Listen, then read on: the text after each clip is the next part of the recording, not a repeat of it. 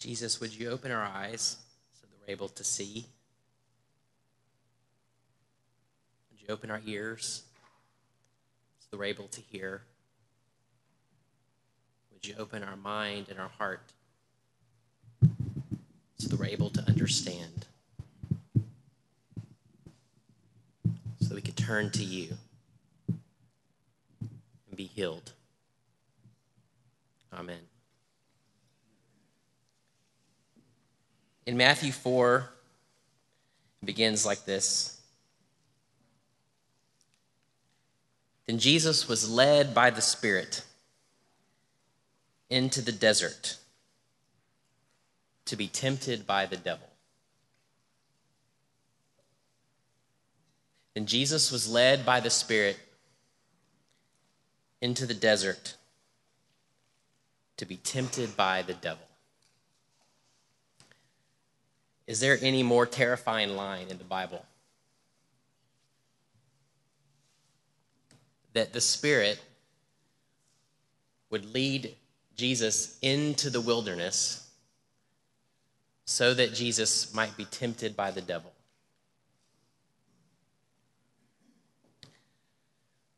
The wilderness was Jesus' entrance into ministry. And in that place, he was led there by the Spirit to wage war with the one who hates our souls. The desert is the wilderness. It's another way of translating that word. In Scripture, the wilderness is a place where demons roam. It's where wild beasts seek to devour you.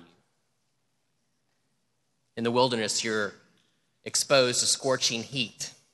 Your body's laid bare to the elements. You're vulnerable. In the wilderness, life exists on the jagged edge. In the wilderness, sometimes you walk in circles, not knowing where you're going, when the next disaster will strike. What crisis, what heartache will land next? Moses can tell you that in the wilderness, you get overwhelmed by administration, by decisions, by demands, by expectations, by so many needs. Moses can tell you that in the wilderness, the people who've heard all the Bible stories and know all the prayers, the people who seem to have all the theological lingo, they still really easily go and worship those mammoth golden calves. And your heart breaks. In the wilderness, you question who you are. You question what you're doing. People disappoint you. Doubts overwhelm. Often wilderness is a place of disaster and abandonment. Rarely do we expect anything good to happen in the wilderness. And this was Jesus' entrance into his public ministry.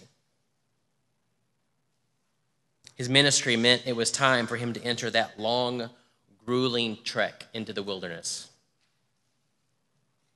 Whenever we follow the Spirit, it seems, we are eventually going to be led into the wilderness. We shouldn't expect anything different. It seems maybe we should add a line to our ordination vows. Will you, in fear and trembling, follow God into the wilderness? I was thinking this week, as my mind and heart couldn't leave this passage, of how in this moment, I probably don't need to spend any time at all convincing you about the wilderness. I know that the last years have been soul-crushing, disillusioning, exhausting. They have revealed so much. They have forced us to face questions in our own soul and in the souls of the communities where we pastor and love that maybe we thought we would never have to face. And in very personal ways, I know, although I don't know who, but I know that in this room right now that some of you are facing deep, profound wildernesses of your soul. For some of you, it was probably doing everything you could to drag yourself to this space. And maybe this is the last place you want to be. You're carrying with you immense pain. Marriages that are on the brink. Places in your heart and soul where you don't think you have anything left to give or to carry.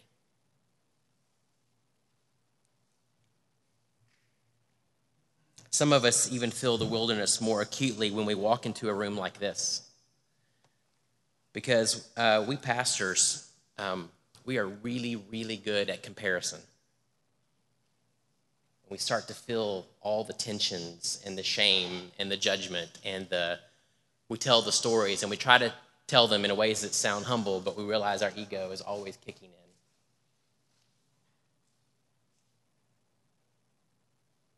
Of course, this isn't the whole truth. The wilderness is the place where God is. The wilderness is the place where God finds us. The wilderness is where God speaks through a burning bush, through a small cloud, through a raven, through a widow, through a rock, through a pillar of fire.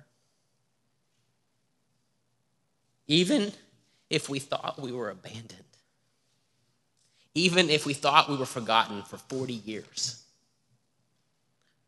the wilderness can turn out to be our salvation. But it's a salvation, as every salvation is, that requires God. We will never work our way out of the wilderness on our own. We don't have enough skill. We don't have enough wisdom. We don't have enough energy. We don't have enough theological power and muscle. We will never find our way out of the wilderness unless God comes and finds us. But the wilderness story for Jesus, it doesn't actually begin with that temptation. It's just a few verses before it. You know it better than I do. Then Jesus came from Galilee to the Jordan to be baptized by John. But John tried to deter him, saying, I need to be baptized by you, and you come to me? And Jesus replied, let it be so now. It is proper for us to do this to fulfill all righteousness. Then John consented. And as soon as Jesus was baptized, he went up out of the water. And at that moment, heaven was opened. And he saw the Spirit of God descending like a dove and lighting on him. And a voice from heaven said, this is my Son, whom I love. With him I am well pleased. This is my Son, in whom I love, with whom I am well pleased. The Gospels tell us that just before Jesus entered those 40 days of hell in the wilderness, first, Jesus was baptized in the Jordan. Jesus stepped into the water. When he came up out of that water, drenching wet, God the Father's voice bellowed. And I actually love the way Luke and Mark tell it. It's more direct. You are my Son, beloved. With you I am well pleased. The words of a father speaking strong and tenderly to a child. Father telling Jesus what he really needed to hear, who he was. This is my Son, chosen and marked by my love. Delight my life.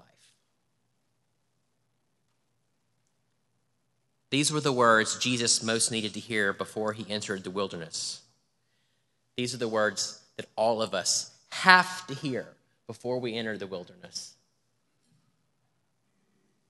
If everything else that we do is not grounded in the unflinching love of God, we can't hear anything else right. If we don't hear God's words of delight and love, the wilderness will ravage us. This feels a little tender to me, actually, at this moment. Our youngest son is 17, turns 18 next month.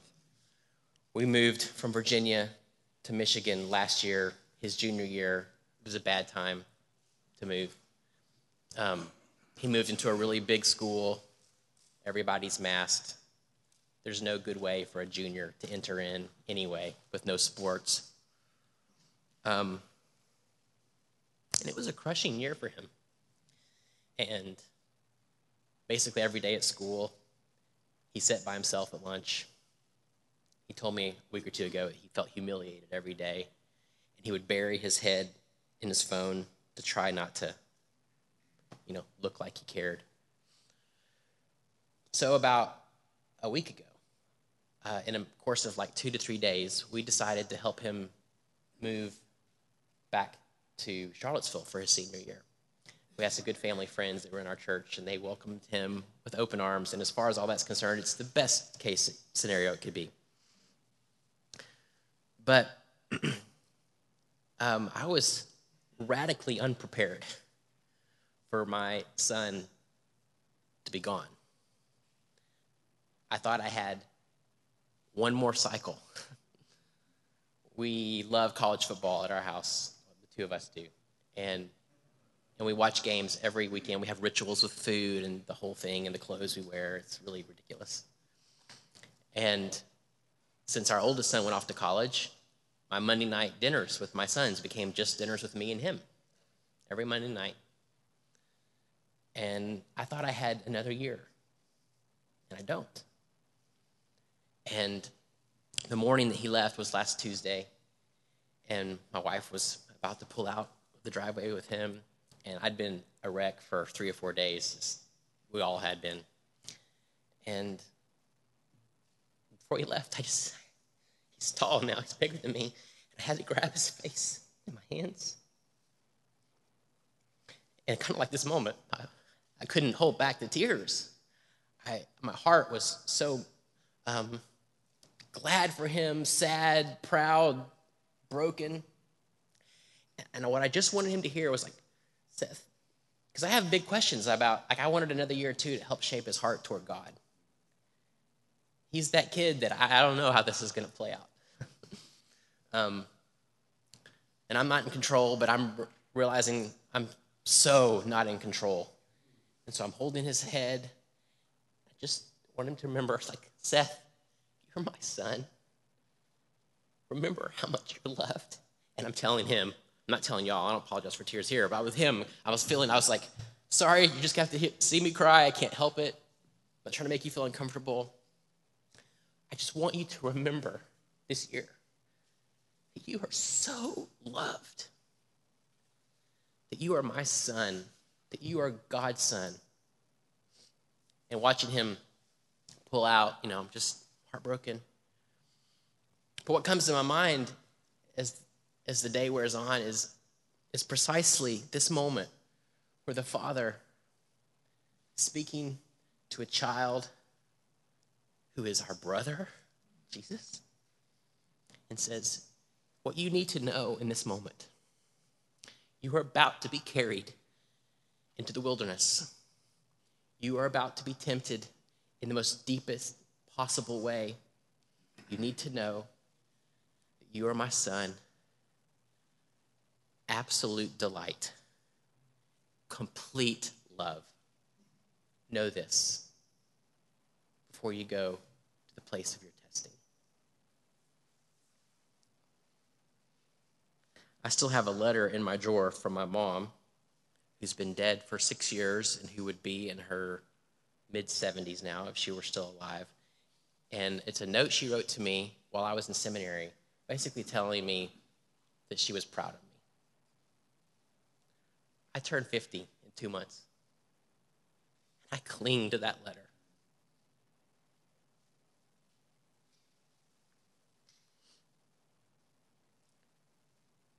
These are words that we have to hear before we can offer true words to others.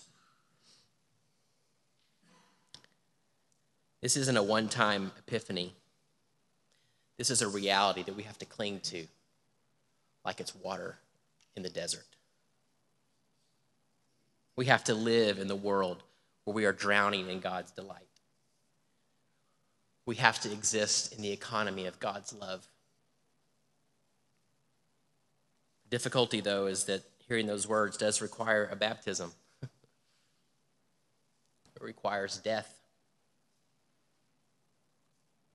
Most of the people I know that I trust at this stage in my life, who seem to speak from a deep place of knowing God, being human, who are at least learning how to deal with their ego, their questions. They're people who have died a good death. They're people who have wrestled with pain. And somehow, in those dark and despairing places, have heard God's voice of delight. And God's the only one who can speak this blessing, this belovedness to you. Here's the warning for us. One of them, I think. We do violence to our churches and our families and our relationships and our own soul whenever we're trying to get other people to tell us who we are, to tell us that we're beloved. But if we haven't heard that voice telling us that we're beloved, we will exert immense energy trying to get someone else to tell us. We work our fingers to the bone trying to build a successful church so that we will feel beloved. We try to meet people's needs and expectations so they will treat us as if we are beloved. We work to be the expert. I mean, it's okay because we're the God expert, but the expert. We close off our hearts to others. We project an image. We become absorbed by addictions. We have affairs. We crave others' acceptance. We bend toward others' opinions. We succumb to cynicism when people disappoint us and leave us, and all of a sudden we realize our work isn't having nearly the impact that we thought. And so long as our identity is tied to that rather than to the voice of God telling us we're beloved, we will wreak havoc. It's interesting that Jesus, in Matthew's telling, does basically no action until after the baptism. It's before he builds a church. It's before he preaches a great sermon. It's before he writes a book. It's before somebody looks to him as being wise. It's before he begins to see his impact. His belovedness comes first. Until we hear the voice of Jesus peering into the depths of our soul and saying, "You are my beloved daughter. You are my beloved son." There is a cavern inside us that we will seek to fill.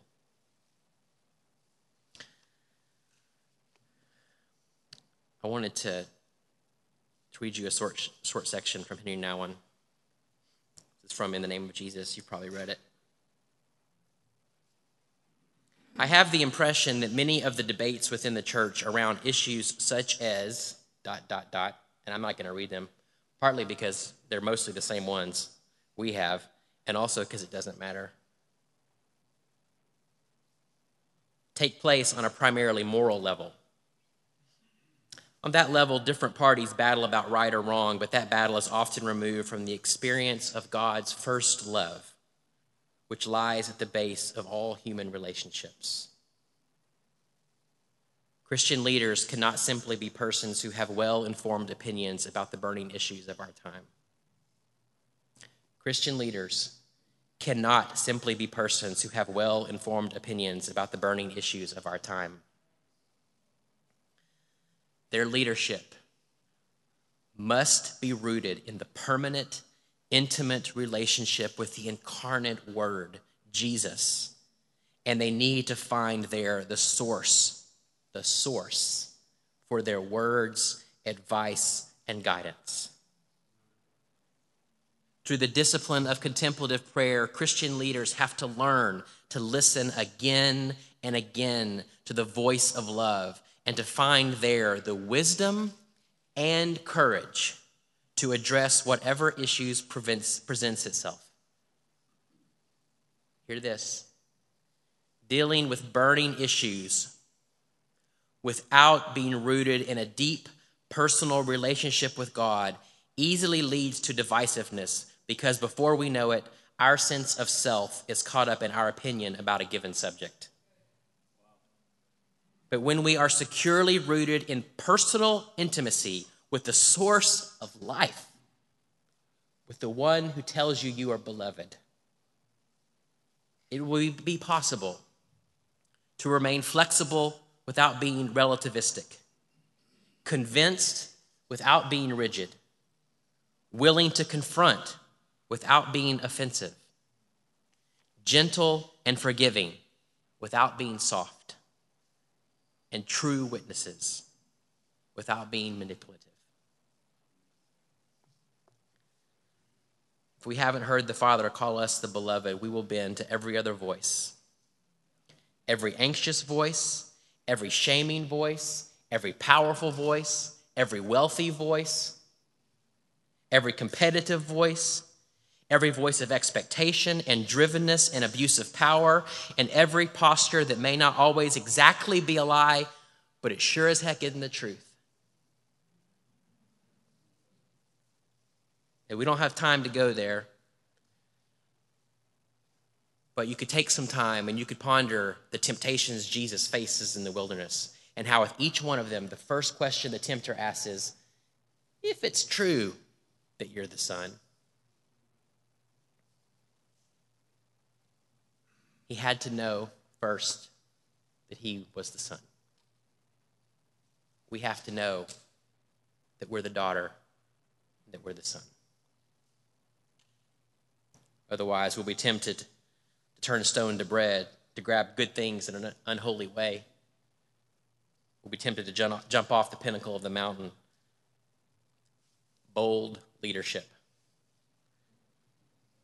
To bend and receive all the kingdoms of the world. We will grab, and with our dying breath, we will cling to power. But if we're the daughter, if we're the son, if we've already died, if we know that God holds our very future in his hands, if we know that God is good and God is for us and God is delighted in us and not even hell can rip that away, if we know that we can be bold and courageous, because what's the worst they can do? I'm beloved. And I want to tell the people that I'm with that they're beloved. If they can't hear that, I don't have anything else to say. They can't see their neighbor as beloved in God. I don't know what else to give. If we know and if we hear again and again that we're beloved, then we can stand in the terrors of the world. We can stand in the wild places. We can live free. In the name of the Father, and the Son, and the Holy Spirit.